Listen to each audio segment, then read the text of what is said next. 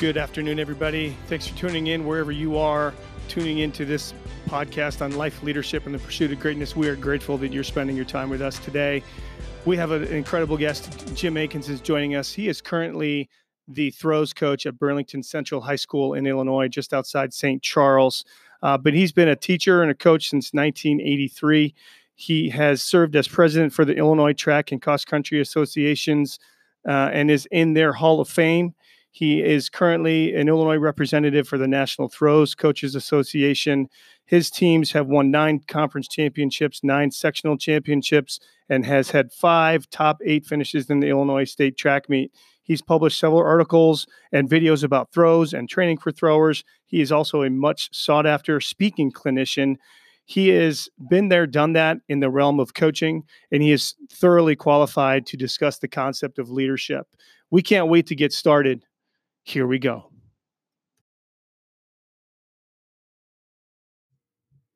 All right. Welcome to another episode of Life, Leadership, and the Pursuit of Greatness.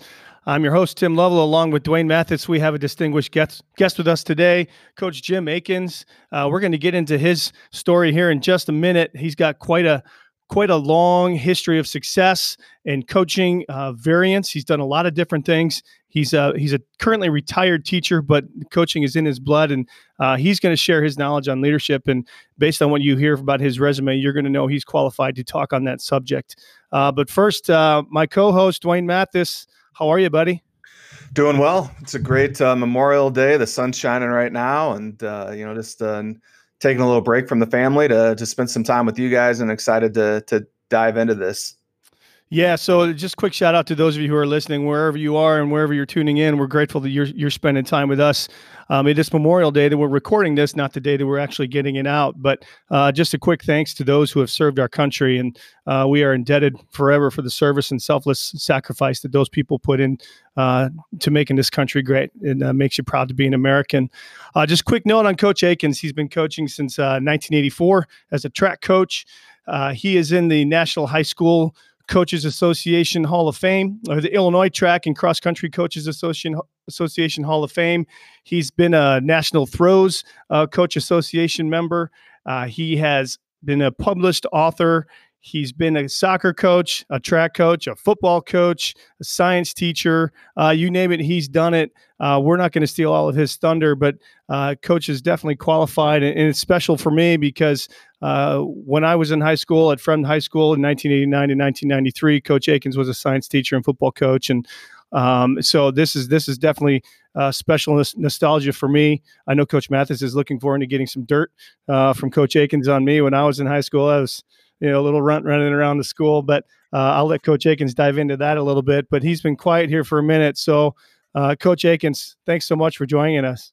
Well, thanks for having me. I'm really honored. I've got started following your podcast there on Twitter and listened to a couple, and I was really impressed. So reaching out to you, remembered back that team that we had back in '92, that undefeated team. '93, that was a great year. And Tim you were a defensive back in that squad.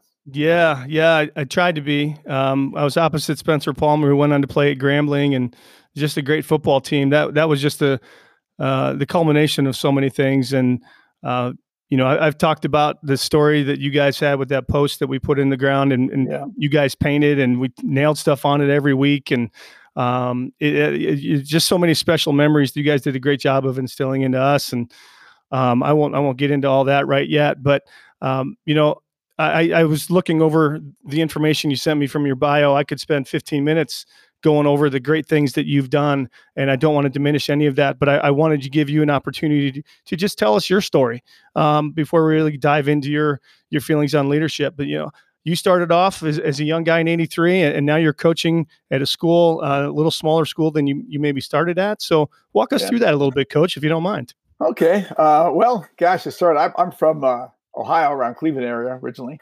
Played football and did track there, and it was a smaller school. I mean, our whole school had 300 kids in it, and we were in a big conference, and we got our head handed to us once or twice. But I fell in love with football. Fell in love with track.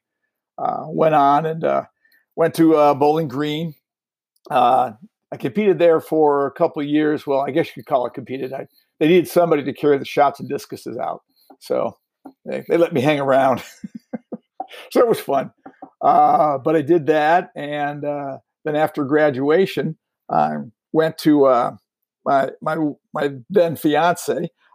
She got a job, not my wife. I got a job in Illinois.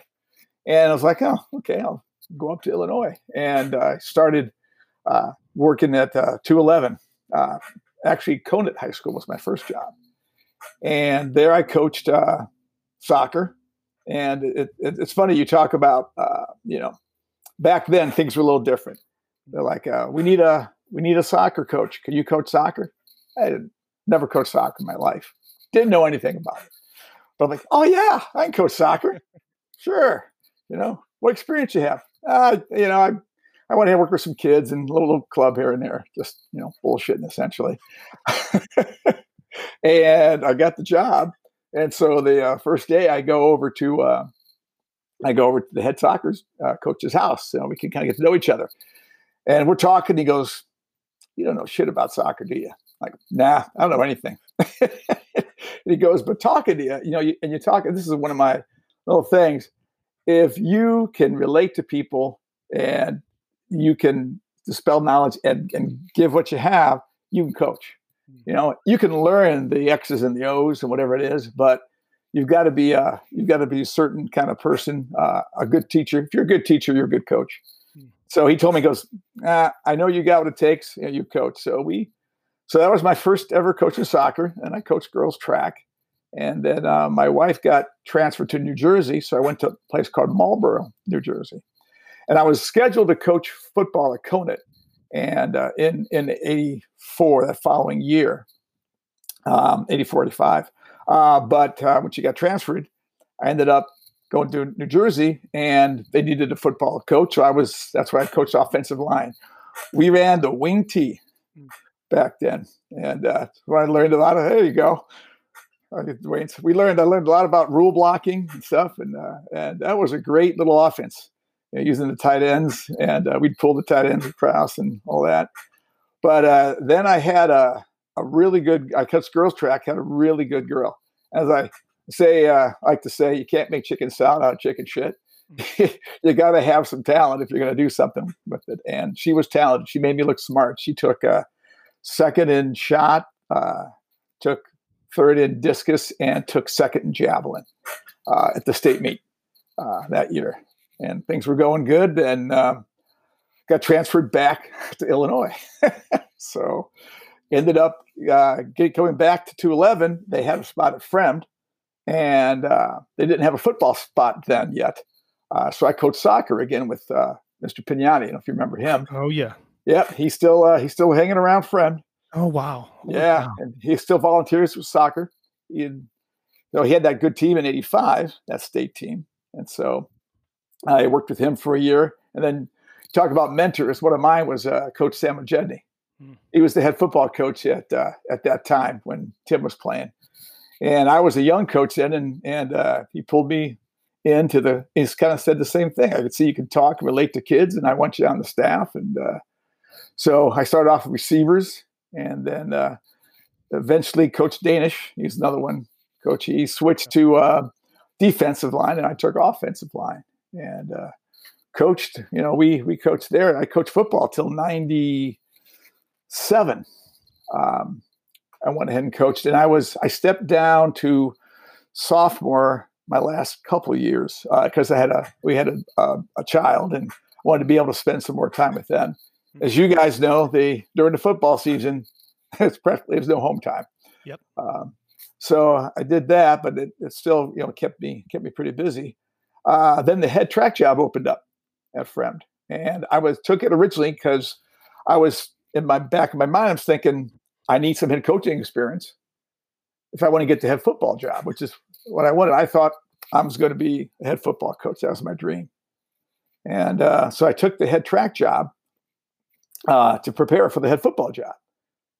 And I just really fell in love with track and field. And Coach Sam Jedney was on my staff. And I remember Coach Boker. You talk about mentors. Those two were my two mentors. they helped me a lot.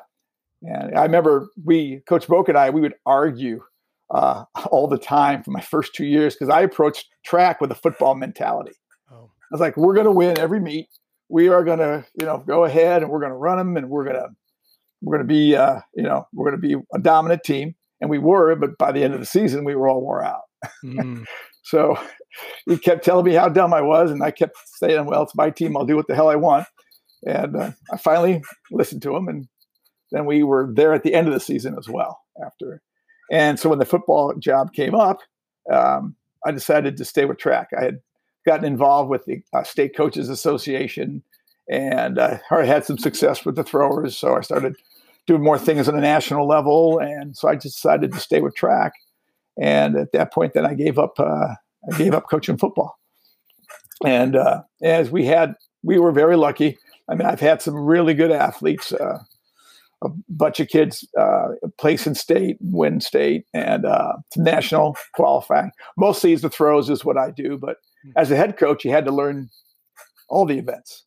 And so I've coached pole vault and I've coached jumps and I've ended up coaching cross country for 6 years before I retired and coached the sprinters.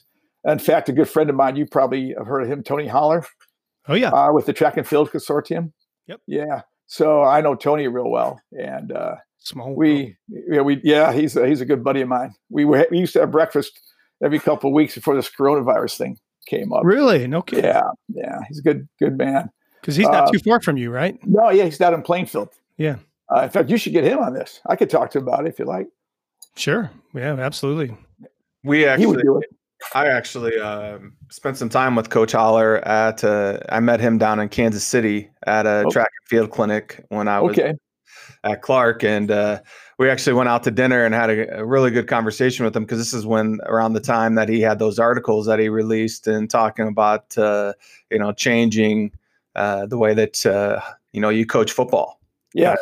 And so, so it's really interesting you bring up his name. So, but yeah, it's kind of funny because I also know Chris Corfist, and I knew Chris separately, and I knew Tony separately, and so we got to kind of Tony and Chris together, and they just took off from that. We because at Fremd we did our training was more traditional, and then as I talked with Tony and Chris, I kind of formed somewhere in between. It's not quite what Tony or Chris does, but it's not the old way too, where you run 600s and whatever. Kind of a blending of the two. We have speed days, and then we have lactic days and things like that. A little different, but it worked out well. So, anyways, did that, and then had some good success, good times, and then got involved with the Coaches Association, became president of that. I run our track clinic. We have about 1,000 coaches. I don't say I run it. I want to phrase that. I'm one of the guys who runs it. There are 3 of us, and Jay Ivory from Lake Park. He's the head coach there. He really runs it. And then another gentleman, Tom Cabrera, and myself, we help run it. We get about 1,000 coaches, great speakers, good opportunities. And then in 2017, I retired from Fremd, and I was going in, and a gentleman came up to me at the clinic and said, "Hey, would you be interested in coaching at Burlington Central?" I said, "Well, I don't know. That depends." I had heard of Central because I live in St. Charles, and I like coaching also for the social aspects. I must admit, too. I want to hang around with the coaches and the kids, and you make connections. It's about making connections. Yeah. If you can make those connections with the kids that you work with, and then with your coaching staff, stability is important. You don't have to all agree, but you have to at least have an understanding and a respect for each other. Because ultimately the head coach guides the ship and the assistants will follow, but you have to have a place and time to talk about it. You don't air those things out in front of the kids and all. So I didn't know anything about their program. I didn't know what they were like. So I met with, his name's Mike Schmidt, the head coach out there, and he's been very successful. Like I said, he's taken second in state, third a couple times, fourth. He's had countless relays. He's a really good sprint coach. So we met over a beverage or two and a couple of times, and I took him to the school, and they built a brand new indoor facility. It's a 200-meter track. It is gorgeous. So between knowing the coaches, meeting some of the kids, and seeing the facility, like, I'm in. Yeah. And we started there. We had pretty much the last time they had a state qualifier in the throws was like in 2000. And then so I took over in 2017. There were like no throwers. And then last year we had a girl who took 5th in state, a boy who went ahead and won he just missed the finals in the discus. And we got conference champions and in the throws and stuff. So it's coming around. And this year would have been really good, but oh well. But that's a little bit kind of a condense of what kind of brought me to where I'm at now, I guess you could say.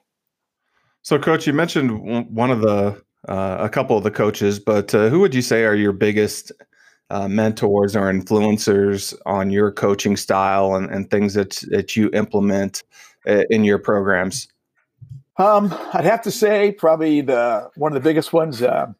Tim knows him, is Joe Samogeni. Mm-hmm. He was the head football coach for many years at Fred High School, and you talk about. He always said, and I agree with this. You motivate one player at a time. You can do your speeches and stuff, but it really comes down to making a connection with the kid.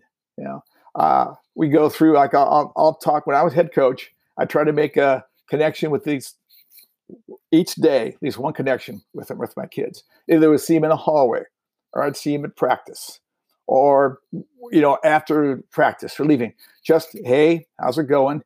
And really wanted to know, how it's going. And so I think that he taught me that's how you really motivate. Because if the kids know that you sincerely are concerned about them, and I ask them, like, how their grades doing, how's their family doing. We don't talk. When I was coaching football, I started to realize this towards the end of my football coaching career. I used to be, Tim probably remembers me. I used to yell like a bit, but I haven't yelled in years. Mm. You can get your message across without having to yell and scream.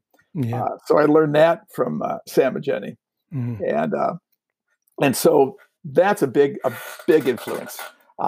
Another one, he would have his name was Rich Boker, and he was the track coach before I took over. Rich has passed away since with cancer, but Rich, taught me the importance of planning, and these are the things that are that you're gonna go ahead. You got to have these things done. You got to plan ahead and prepare. And I always used to plan in my head before. But now I started jogging things down, and now my season, as the old familiar, if you fail to plan, then you plan to fail, and Rich taught me that. And so that's helped me as a coach, both in small, like in smaller increments and in the large scale. What do you want to do with your team? What kind of team do you want to have? What are your philosophies? Like when I first took over as track coach, I didn't really have any written rules. I just think common sense. Like when I was a teacher, I only had one rule was to go ahead and treat yourself. Treat others how you want to be treated and show respect. That was it. So if you were bothering somebody, then you weren't showing respect. So that was an issue. And I realized in track real soon, I needed a little bit more than that. And things needed to be written down. So that the kids knew what was going on, and you had rules. I had the 3-strike rule was pretty much my standard for things.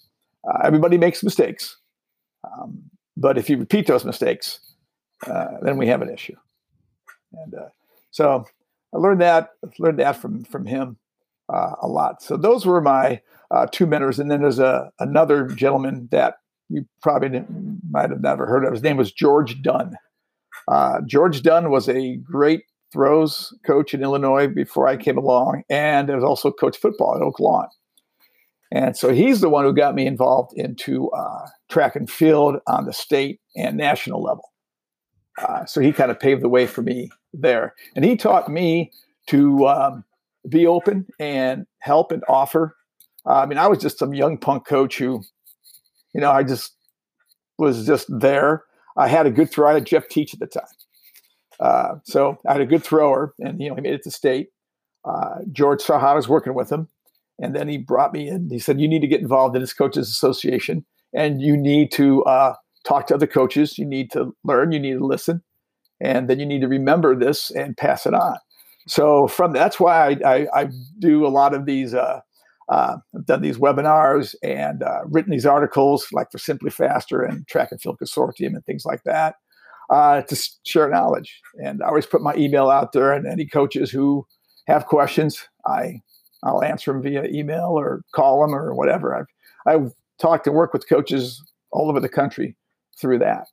So those are kind of like the three things that I've learned from those three people. I mean, there's other people who's been very influential in my life. But those three have had a big impact. Well, the first two you mentioned, Coach Samo and Coach Bokor, phenomenal influences in me, particularly as a young kid. I remember as a freshman just listening to Coach Samo just talk to the team, and you didn't interrupt Coach. You just listened to Coach. He had such a way of commanding an audience, and I remember wanting to please him so much because I remember when I was just this young kid, I moved in from Mount Prospect in '88, and so I didn't know a ton of kids, and I remember him knowing my name, and I was like, holy cow, that blew me away. And then, I remember you, Coach. You coached the line. I was a D-back, so I didn't spend as much time with you. But I remember I didn't want to get you mad. I remember one time I think I was a junior and we had 2-a-days, and it was a Saturday, and it was raining. We had pads, and we were going to do 10 100s. And if everybody made the time, we were going to be, and I don't think you were responsible. And this is one of my memories that, and then, by number 22, we had guys puking and, people crying, and we're going, what is going on? I think you guys eventually said, you're never going to get it right. Get off the field, come back Monday. And, but we had some good teams, and our guys were just really tough. And I just, that formative experience for me, Coach Bokor, I had him in history class, and I remember sitting in the front row, and just listening and watching him write on that chalkboard. Everything was detail oriented. Mm-hmm. And that's where I learned how to take notes, quite honestly, from him.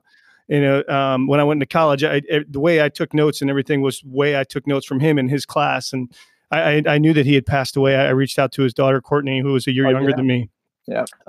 Haven't seen a lot of those folks back in that area, but I love hearing those names because they had such an impact on me as well. And so, you talked about some of the things that you've learned and how your philosophy has changed. I think that's really phenomenal to hear. And so what are some of the non-negotiables that you've developed in, you mentioned the 3 strike rule and things like that, and treat others as you want to be treated, but what are some, really firm non-negotiables that you think are important for coaches to have, or that you've developed that you won't change, or maybe you have changed? Yeah. I've evolved in those things over the years. They've altered. So when I was a younger coach, my non-negotiables were, you will be here, you will be on time. You're going to work your ass off. You're going to, all these, I was very strict, and not that I'm not strict now, but I'd say I go ahead and I approach things. I guess my number one non-negotiable is you will have respect. You will have respect for the sport that you're doing. You will have respect for what you're doing, and you will have respect for the team and for your teammates. But to show respect, also you have to give respect. So it's a two-way street. So as a coach, I see, like when I first started, you could just demand things. Well, now I explain why I'm doing what I do. And I didn't do that when I was younger. So, for example, I'll have, when I first started at Central, they had practice only, 2 days or sometimes 3 days a week for the throwers. And so I come in and I go, okay, we're going to practice, Monday, Wednesday. They're like, what? We have practice every day? Like, yes, we have practice every day. Well, why that? And so I had to explain to them why we practice every day. And then I've gotten a little bit smarter on that thing, and having them, because I see the respect is you gotta grow it a little bit. So for example, I wanted them to practice 2.5 hours every day, but I couldn't. If I just said you're going to practice 2.5 hours every day, I would have lost almost all of them. So I started practicing, and then I said, if anybody wants to stay after and get better, you're welcome to stay after and get better. And before you know it, they all stayed after. And so our practice went from 2 to 2.5, and sometimes almost 3, depending on who the kid was, which is plenty. Because you got to get weights and throwing everything in. So my number one non-negotiable, sorry, I kind of rambled lost thing, but is respect.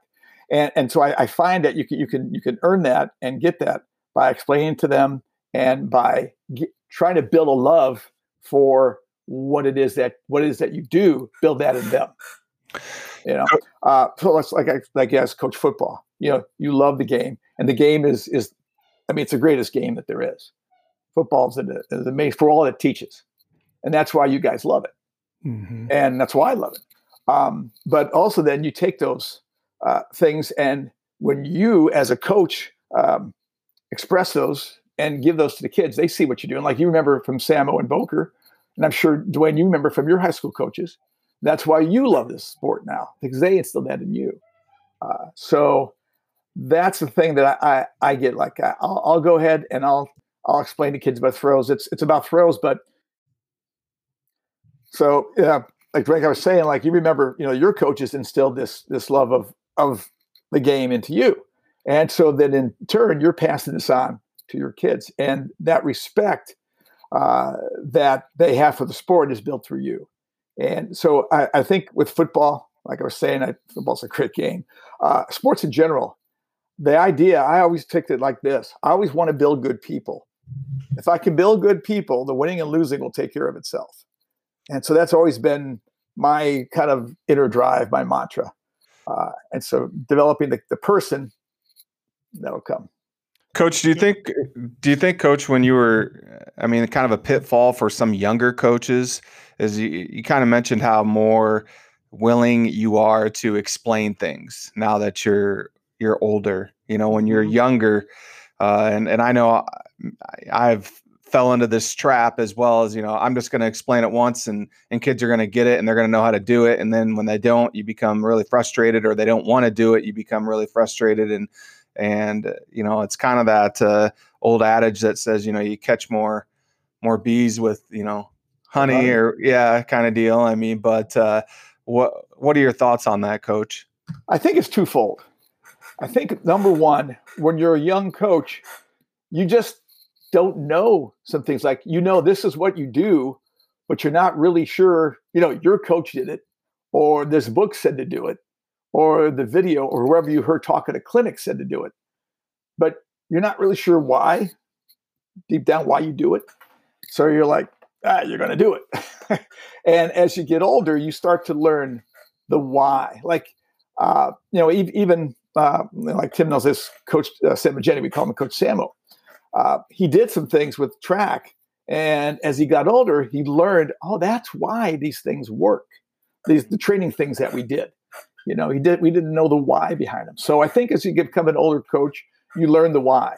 And when you know the why, then it fits in the bigger picture better, and you can explain it better.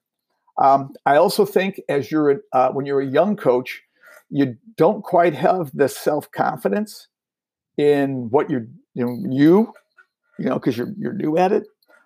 So you kind of have bravado, I guess, to handle that, just like the kids do when they're not confident. They tend to be more cocky and stuff.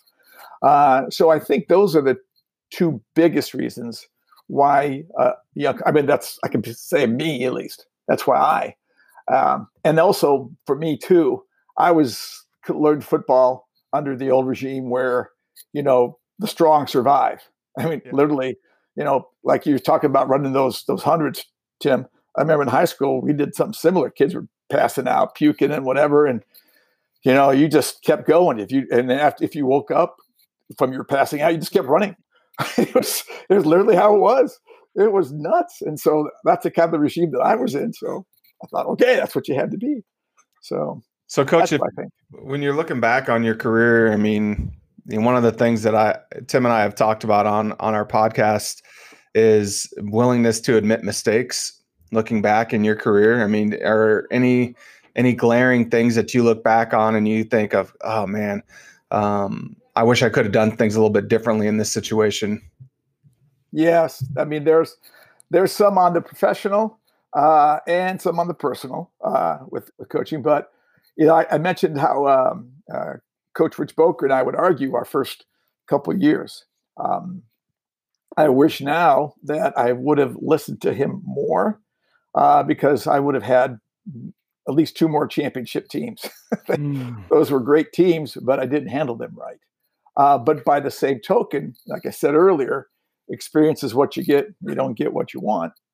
If I wouldn't have gone through those experiences, I would have had the success I don't think that I would have had today. Because when you get success early, you learn to take things for granted. And I would have definitely taken a lot for granted. And I probably would have thought I was a lot better than I actually was. So those experiences help make you what you are. And I think that's an important thing. And it's important too, when you talked about going through, your 0 for season, I've had those as well. But those are important for kids to learn, especially now. I mean, as you guys, probably the same thing, kids, the kids get a trophy and the kids get this, and we make it kind of easier on them because we don't want them to feel bad, but they need to learn how to handle adversity and failure. Because that's life. Well, you know what fail stands for, right? I'll probably tell me. First attempt in learning. Oh, that's good. I haven't heard that one. Learning. Yeah, I do like that. I mean, and it's, Tim and I have talked about this a lot in our podcast with different other leaders, just like yourself, that say, failure's an excellent opportunity for growth. It is. It is. Like, my wife's a teacher, and she's a math teacher, and she is insistent on getting the kids back their assignments like the next day, because that's how they learn. If you don't, you grade a paper, you don't get it back for a week and a half, what good does that do you? So that's how you learn. I like that. I have to remember that with fail. That's Coach, good. I want to press into that a little bit more with your thoughts on how to deal with athletes who struggle with doing that.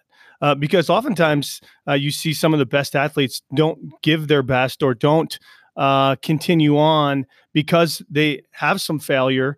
And so how do you approach that mentality in your coaching to get kids to get really out of their own way and understand really what's happening and really in terms of just lose the ego? Yeah. That's a great growth process.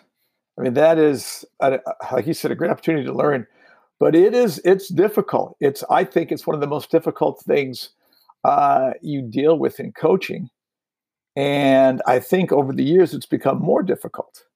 But when a kid has, I'll give you an example. I had a young man last year who, as a sophomore, was in 2A. In track, there's 3 divisions, 1A, 2A, and 3A. And we're 2A. And this young man, as a sophomore, was like the number, I think, 6 shot putter in the state. And sectional time came around, and he didn't make it. So he didn't make it to state. Didn't have a chance. And you talk about I felt so bad for him. And I think the first thing we as coaches need to do is to realize you've got to let kids process. You've got to let them deal with that failure on their own for a while. Your initial response is to go over and it's going to be okay. It's going to be all right, But I think they need to initially, like I would do, I go, hey, I did my, hey, I know, coach, experience is what you get when you don't get what you want, yeah. And I said, it's going to be all right, man. This too will pass. And I let him go. And he was upset. He spent the rest of the track meet and being upset. And towards the end, he had time to process. And I talked to him just a little bit about you can take this. He's like, but I put so much into it. And as I said, I go, yes. And the work that you put into things doesn't guarantee success. It guarantees the opportunity, but it doesn't guarantee success. That's a lesson in life. And so this is a lesson that, unfortunately you're learning, but it's a valuable one. And it didn't make him feel any better then, but just, I talked to him about that. And then I talked to him about, it's a process. Everything you do, we set this goal at the beginning of the year. The goal was to go to state, and, I didn't reach the goal, but it's a goal. But the cool part is all the things you do to reach that goal. Remember this meet. Remember when we hung out and did this with the guys. The process was key. So then I left him, and I gave him more time.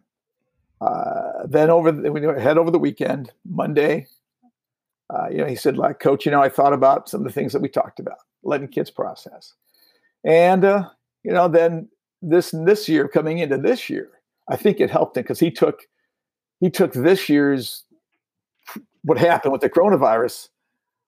He was the number one junior, and he was number, I think, 4 in the state in indoor shot, and he was ready to go. He was ready to really explode, and then this happened, and I think previously, without that experience he had last year, it would have damn near crushed him. It would have hurt. But he took it in stride. He realized that from what we talked about before, that is part of life, and you move on. So that's kind of how I think you deal with it. I mean, every case is different, but with him, it's kind of how I kind of learned that over time. You've got to let people process a little bit.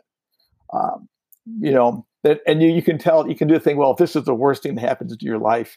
Yeah, but at that time with that kid, it is the worst thing that's happened in their life. So they need to grieve a little bit and then move on. I had a similar situation, Coach. My first year taking over as the head track coach, I had 2 kids that qualified for the long jump, and from our team. So obviously great jumpers. And the next year, one of them qualified and the other one didn't. Well, the other one worked really hard, and the other one didn't work as hard.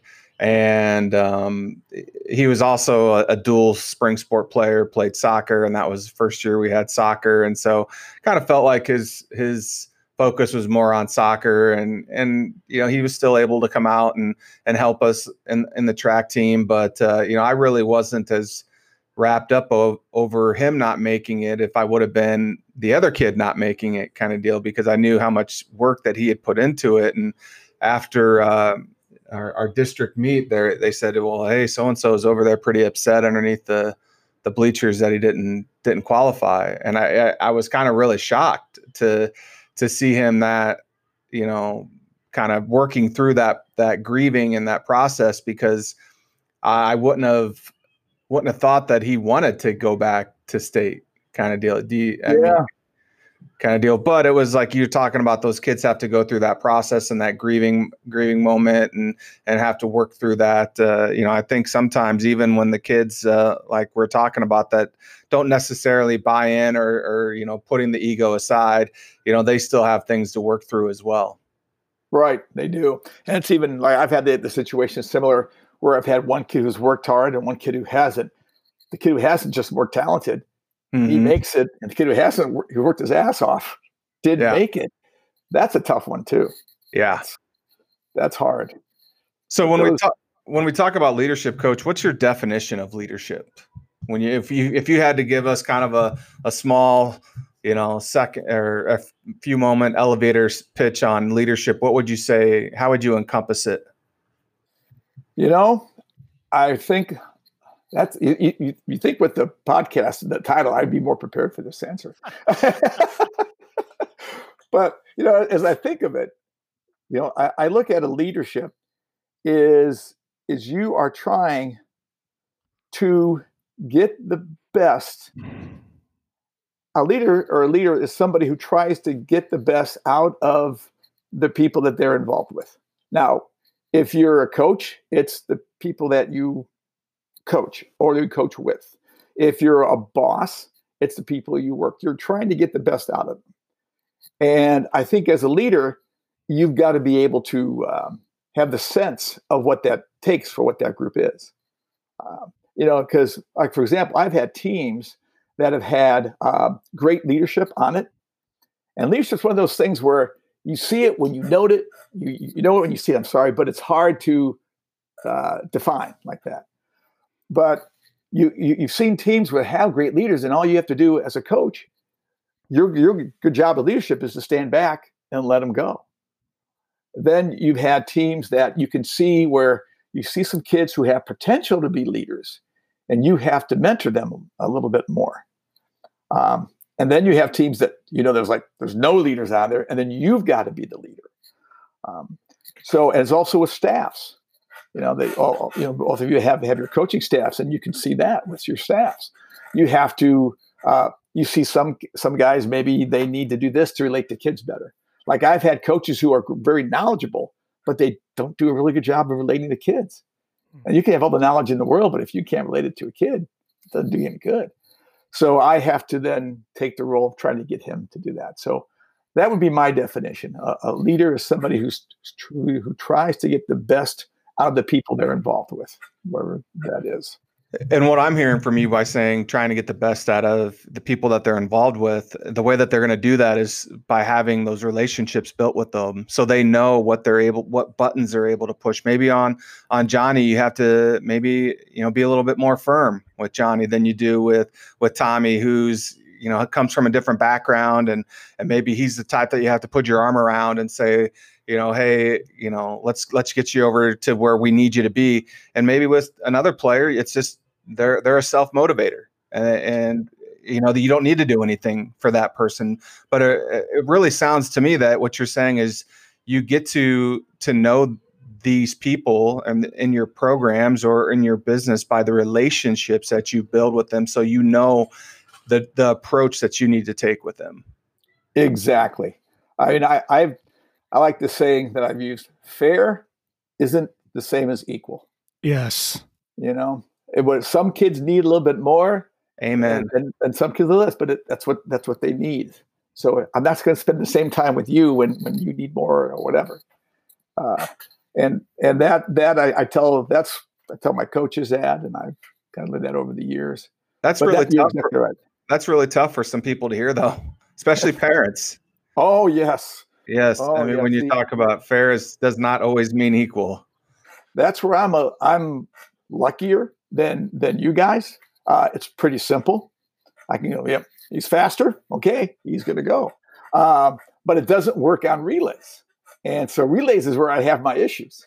I have to talk to parents like, why isn't Fran running on this relay with the rest of the girls? She's the third fastest kid. I said, yeah, but Fran just, doesn't go ahead. And I have to, tell them why. Well, there's so many different other things that come into play with track. I mean, who has other strong relays that you're competing against? And maybe this person, I'm sure you guys can only compete in so many events there like we do in Iowa. And maybe, there's a better opportunity in this event for that person. So, I mean, there's so many different things that parents don't seem to take the time to want to sit back and realize. Correct. I mean, there's a lot to, with track and field, it's more than just getting the fastest person out there. There's a lot to go into building a team to get them ready to compete at the end of the season. Just like, with the football team, it takes time to put the people in the right places. And that's the big piece of the puzzle. You may think the guys are going to be a great quarterback, but it turns out he's a really good receiver. And maybe your starting receivers are going to be the guy who's going to be the quarterback. But that's why you need to have those things. And it is funny. That's the art. I think that what I call the art of coaching is knowing those particular things of how to deal with people, how to have relationships, also how to put the pieces together, both athletically and not emotionally, but personality wise, how they can all fit together. And that's an art form as well. So I think those things are important. And that's why I think coaching is one of the greatest professions ever. I mean, you have to do all those things, and you can, if you're a successful coach, I think you can be successful at almost anything, because it's all about people. Yeah, it was Billy Graham that said a coach can impact more lives, in a lifetime than just about anybody. And you think of the number of kids you're around in the hallways, on the field, on the track. It's just amazing, and the people that you get to be around. I want to segue back to leadership. I like this. When Dwayne and I first started this, we were talking about that exact definition, and I like the idea that leaders are dealers in hope. Ooh, I like that. Yeah, you're get people to realize what they can do. Yeah. I mean, I think, our job is to inspire, to empower, to envision, to engage, and encourage. And it's pretty powerful. It is. It's very powerful. It's funny you talk about that. It makes me think if you talk about mentors, and I'd forgotten probably one of the most important mentors in my life when I was younger, back in Twinsburg, where I'm from, in the Cleveland area. We had a football coach. His name was Dave Dye. And I was from your proverbial wrong side of the tracks where I grew up, and didn't have much, and wasn't a great student, or I was in school for purely social reasons. But Coach Dye, I was on the football team, and back then we had freshmen, and then you were sophomore, junior, senior. We're all the same thing. So I came out this sophomore year, and he saw something in me that I never saw in myself. And it ended up by my senior year, I was captain of the team, and then started doing better in school and all those things. And it's because, like you talked about, dealers in hope. He saw in me that I didn't even know was there, and let me realize what I could do. And then it's funny, his brother, Rick Dye, was his assistant, was the offensive coordinator. And I had gone away to college, and I came back, and I was taking some time off to get some more money. And he said, "Hey, we need a football coach. You want to coach freshmen?" Like, sure. I'd never coached anything before, but I just fell in love with it. And that's when I knew that I wanted to coach. And I was like, okay, so how can I do this for a living? Well, you got to teach. Okay, I'm going to be a teacher. And my best grades in college were in science, so I became a science teacher. But that's so true. That's, like Dealer in Hope, what we do is try to get kids to realize what they can be. Mm-hmm. That's why I love this profession. It's really good. I bet if every one of us looked back, though, we could find a dealer in hope that led us to where we are. I when you're telling your story, Coach, it connects right to my story. Same deal. Wasn't a great student and didn't come from an affluent background or anything like that. But I had a coach who was a junior high coach that saw something in me that I never saw in myself. And Mr. Witchery, and he's no longer with us, but he is someone that I look back because he was our high school social studies teacher. And I remember he ruled his classroom with an iron fist. And, when I was in his classroom, I was kind of always considered the class clown. But I sat up straight and didn't mess around in his class because I didn't want to let him down. When I look back on it, I didn't want to make him frustrated for believing in me or having that hope inside of me. And, I think ultimately that's what led me to where I am now, is people like him. Yeah. It's like what we do, we plant seeds. We never quite know what's going to blossom from what we've done. And I've had kids who I've kicked off the team in the past for various reasons. And they come back to me and they're like, they're successful now, whatever. And I'll hear from them years later. Coach, that really woke me up. That really did a lot of good. And I can't thank you enough for that. So you never know what actions you do are going to make that difference. Yeah. Well, I think you bring up a really interesting point that's tough for a lot of coaches and teachers, even managers and bosses, is to instill accountability with discipline and love, and get the outcomes that you want. Because it's hard to have those critical conversations sometimes. It's hard to kick somebody off the team. It's almost impossible nowadays, at least where we are. But can you talk about that? Just about. Just how do you do that? How do you instill that accountability? How do you have those conversations? What's it like? That's a great question. You talk about my style now. I mean, I'm a more, I guess you would say, laid back coach, and my last 15 years probably as the head track coach I was as well. I said I don't yell anymore and stuff, but they know they are accountable. There are, this is the team. This is what's accounted on for. Well, I'll give you an example. I have a kid. I have a thrower currently, and he wanted to. He's coming to practice, but then always had a reason of why he had to be late, or why it was the trainer or whatever. And so, I sit him down. I said, hey, I won't tell you his name, but you need to, you tell me this is important to me, but your actions don't show that. So I try to always relate it not to a personal, but it's your actions. So you tell me this is important to you, but your actions are you're late. Actions are you're always finding a reason to go do this. So your actions tell me one thing, your words say another. Your actions need to change. And then you find that maybe they do, or maybe they don't. If they do, great. But what usually happens is they do for a short time, and then they go right back to what they were doing before. And so we had to have this discussion again. And then what I usually do then what I did in this particular case, this particular kid, it happened again. So I had that talk with him, and then I went ahead and I had a discussion with the parents. And in my younger days, I wouldn't even bother with the parents. But I learned you have to CYA. You really do. So I told him, I said, this is whatever the actions. And then you can also find out that maybe there's something else going on that you weren't aware of. And that's where bringing the parents in is also helpful. In this case, there really wasn't, but in other cases, there have been. And then after that, then the young man was much better.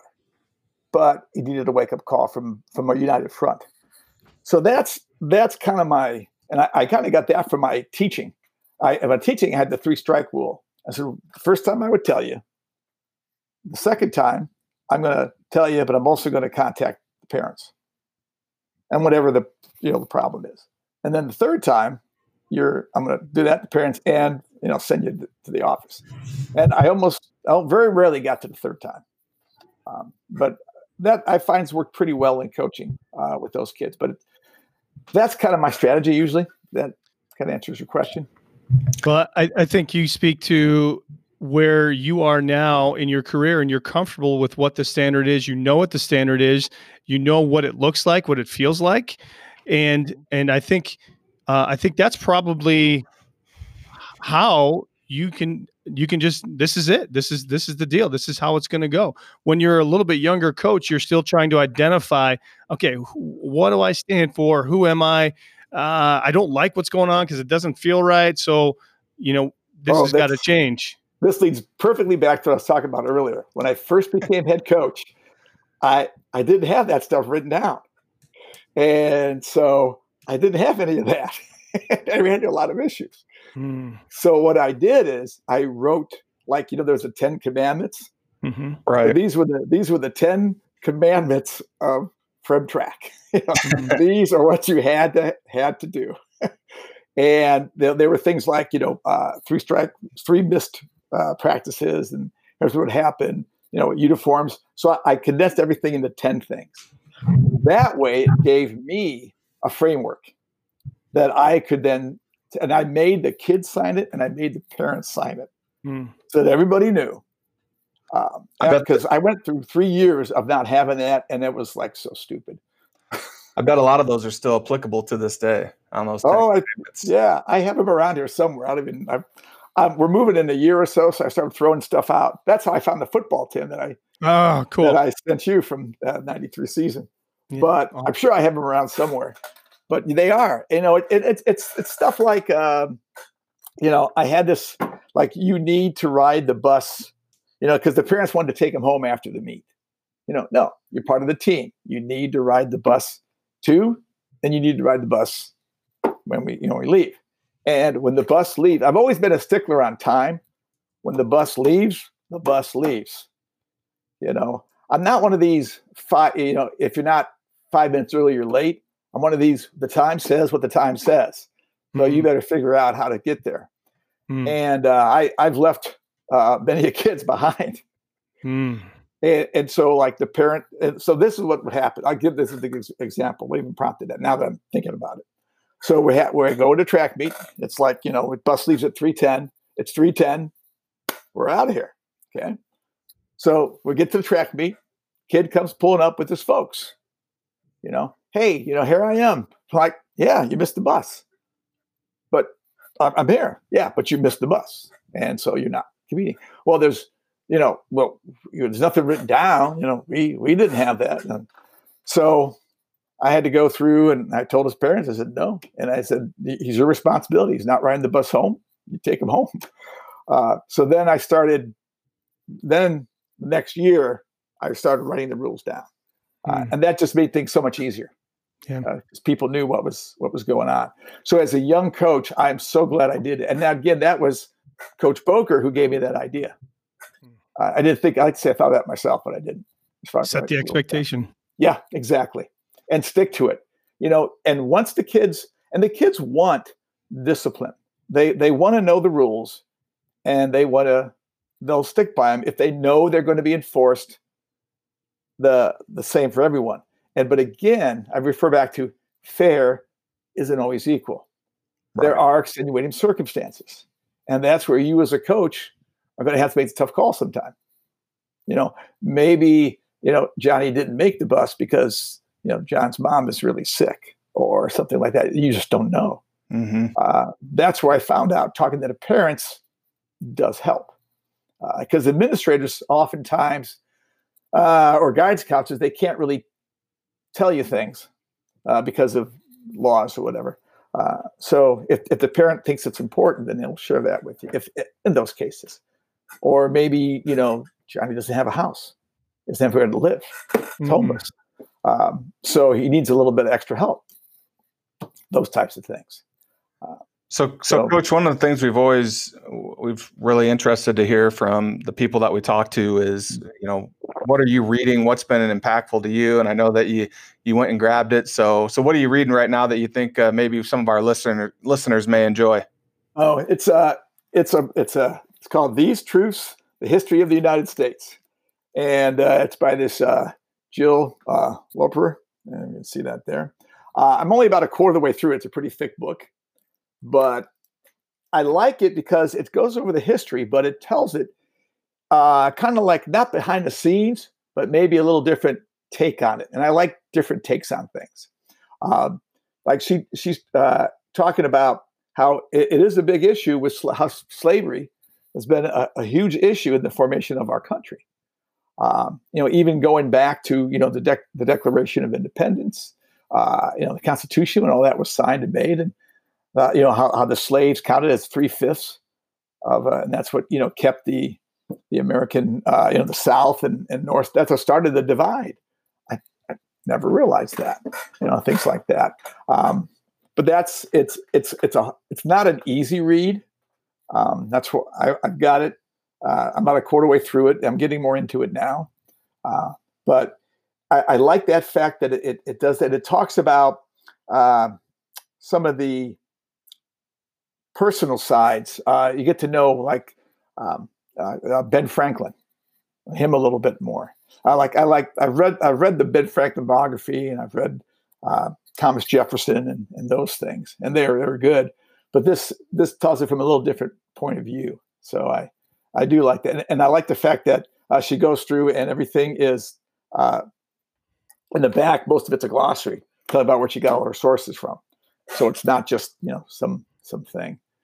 And talk about what you like to read. There is I like Stephen King, even though it's not history. I like him a lot. More of his older stuff. There's a book he wrote called The Stand. It's from way back in the 70s, but it's a great book. I had never read a book twice. I've read that book 3 times.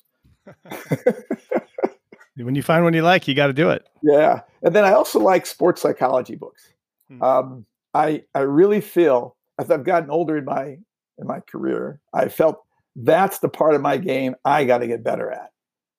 We spend so much time on the physical aspect of our sport and what we're trying to do, but we spend 10% of that on the mental aspect. So I've started doing with my kids the meditation, the breathing. The breathing before giving them something to focus on, and I found it helps. But I still have so much more. Another book I'm currently reading is Sports Psychology for Dummies. That's another book I'm currently reading. Love it. It's a good basic book, and it gives you all those different venues. And I've decided my time here at Central. That's what I was decided to focus on to make myself a better coach, is to learn more of the mental aspects, the sports psychology. And I got a long way to go, but I'm better than I used to be. Well, that's the definition of a leader, coach, is learning learning that you need to grow and you can't be stagnant. And that's that whole growth mindset that you, as a teacher and a coach, you try to instill in the people you lead, right? I mean, that's what it's all about. The reason Dwayne and I started this podcast was that, just like you mentioned, sports psychology, there you can find anything you want on X's and O's anywhere, but getting into the mind of people who have been there, done that, and had success and failures, and can talk about those things and be vulnerable through the process is just so invaluable. And so, this has been probably one of the fastest hours we've had on our podcast, even with the hiccup in technology. But it's been awesome. We are so grateful that you took time. And Dwayne didn't get his story on me, so I don't know if we're going to get to. Saved by the bell. We'll do that the next one then. That's right. Yeah, round that 2. would be great. Yeah, we have. I'll see if I can get Samo on you. He would be a good one. Oh, that would be tremendous. Yeah, we still have breakfast we don't now but we have breakfast once a week. Oh, wow. Be sure to tell him I said hi. I certainly will. I got to give him a call. Actually, I'm supposed to call him here later on today. Yeah, we would love to have him on. He's, tremendous man for sure. He lived right by where I did, right by Lazowski, and who went Lindsay and all you guys.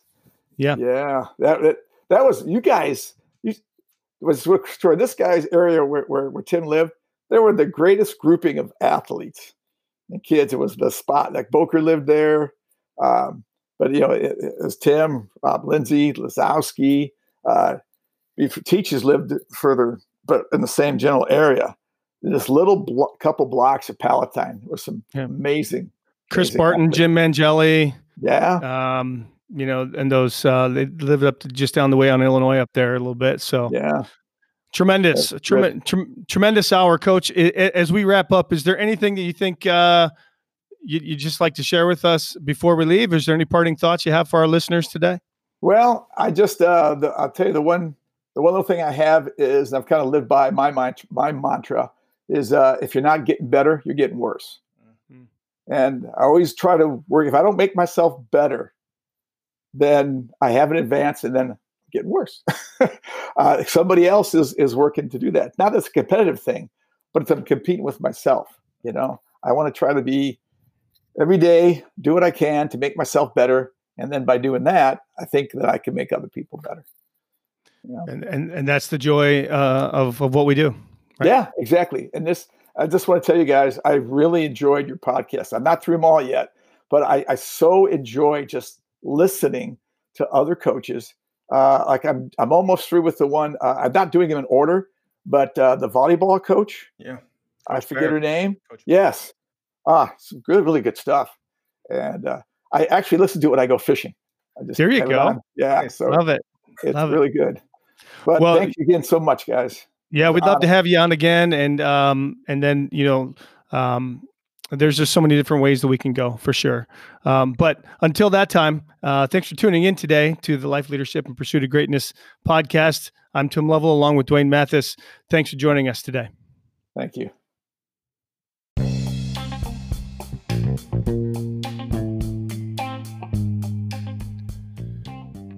Thanks again for checking out our podcast today and sticking around to the end. Dwayne Mathis and I are so grateful that you decided to stop by. Just a reminder to rate, review, and subscribe to our podcast on any platform that you use to listen in. Apple, Google, Spotify, you name it, we're on it. If you have any questions, please be sure to send us an email at lifeleadpg@gmail.com. We'd love to hear from you, our listeners, about topics you want to hear regarding leadership. Also, check out our YouTube channel. We post videos every Sunday and recap the podcast that we had the previous week. Great opportunity to get a quick hit of what we're talking about. Subscribe to the YouTube channel so you don't miss an opportunity to get better as a leader. And as always, let's keep chasing life, leadership, and pursuit of greatness in everything that we do. Have a great night.